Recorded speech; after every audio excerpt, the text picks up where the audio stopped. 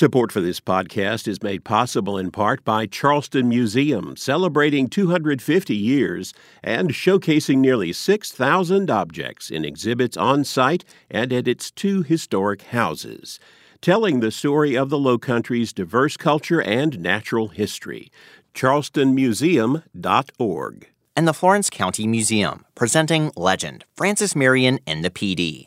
The exhibit explores how 19th century art depicting Marion and his militia contributed to the Swamp Fox's legend in early American independence. Now on exhibit, flocomuseum.org.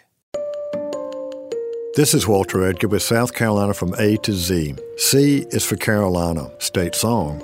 South Carolina's oldest official state song is Carolina, with words by Henry Timrod, set to music by Ann Curtis Burgess. The General Assembly adopted it as the official state anthem on February the 11th, 1911.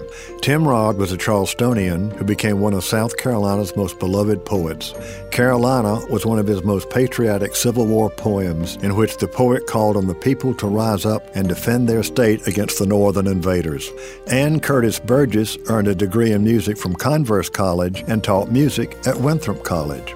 Burgess's setting of Timrod's Carolina received its first public performance in 1905.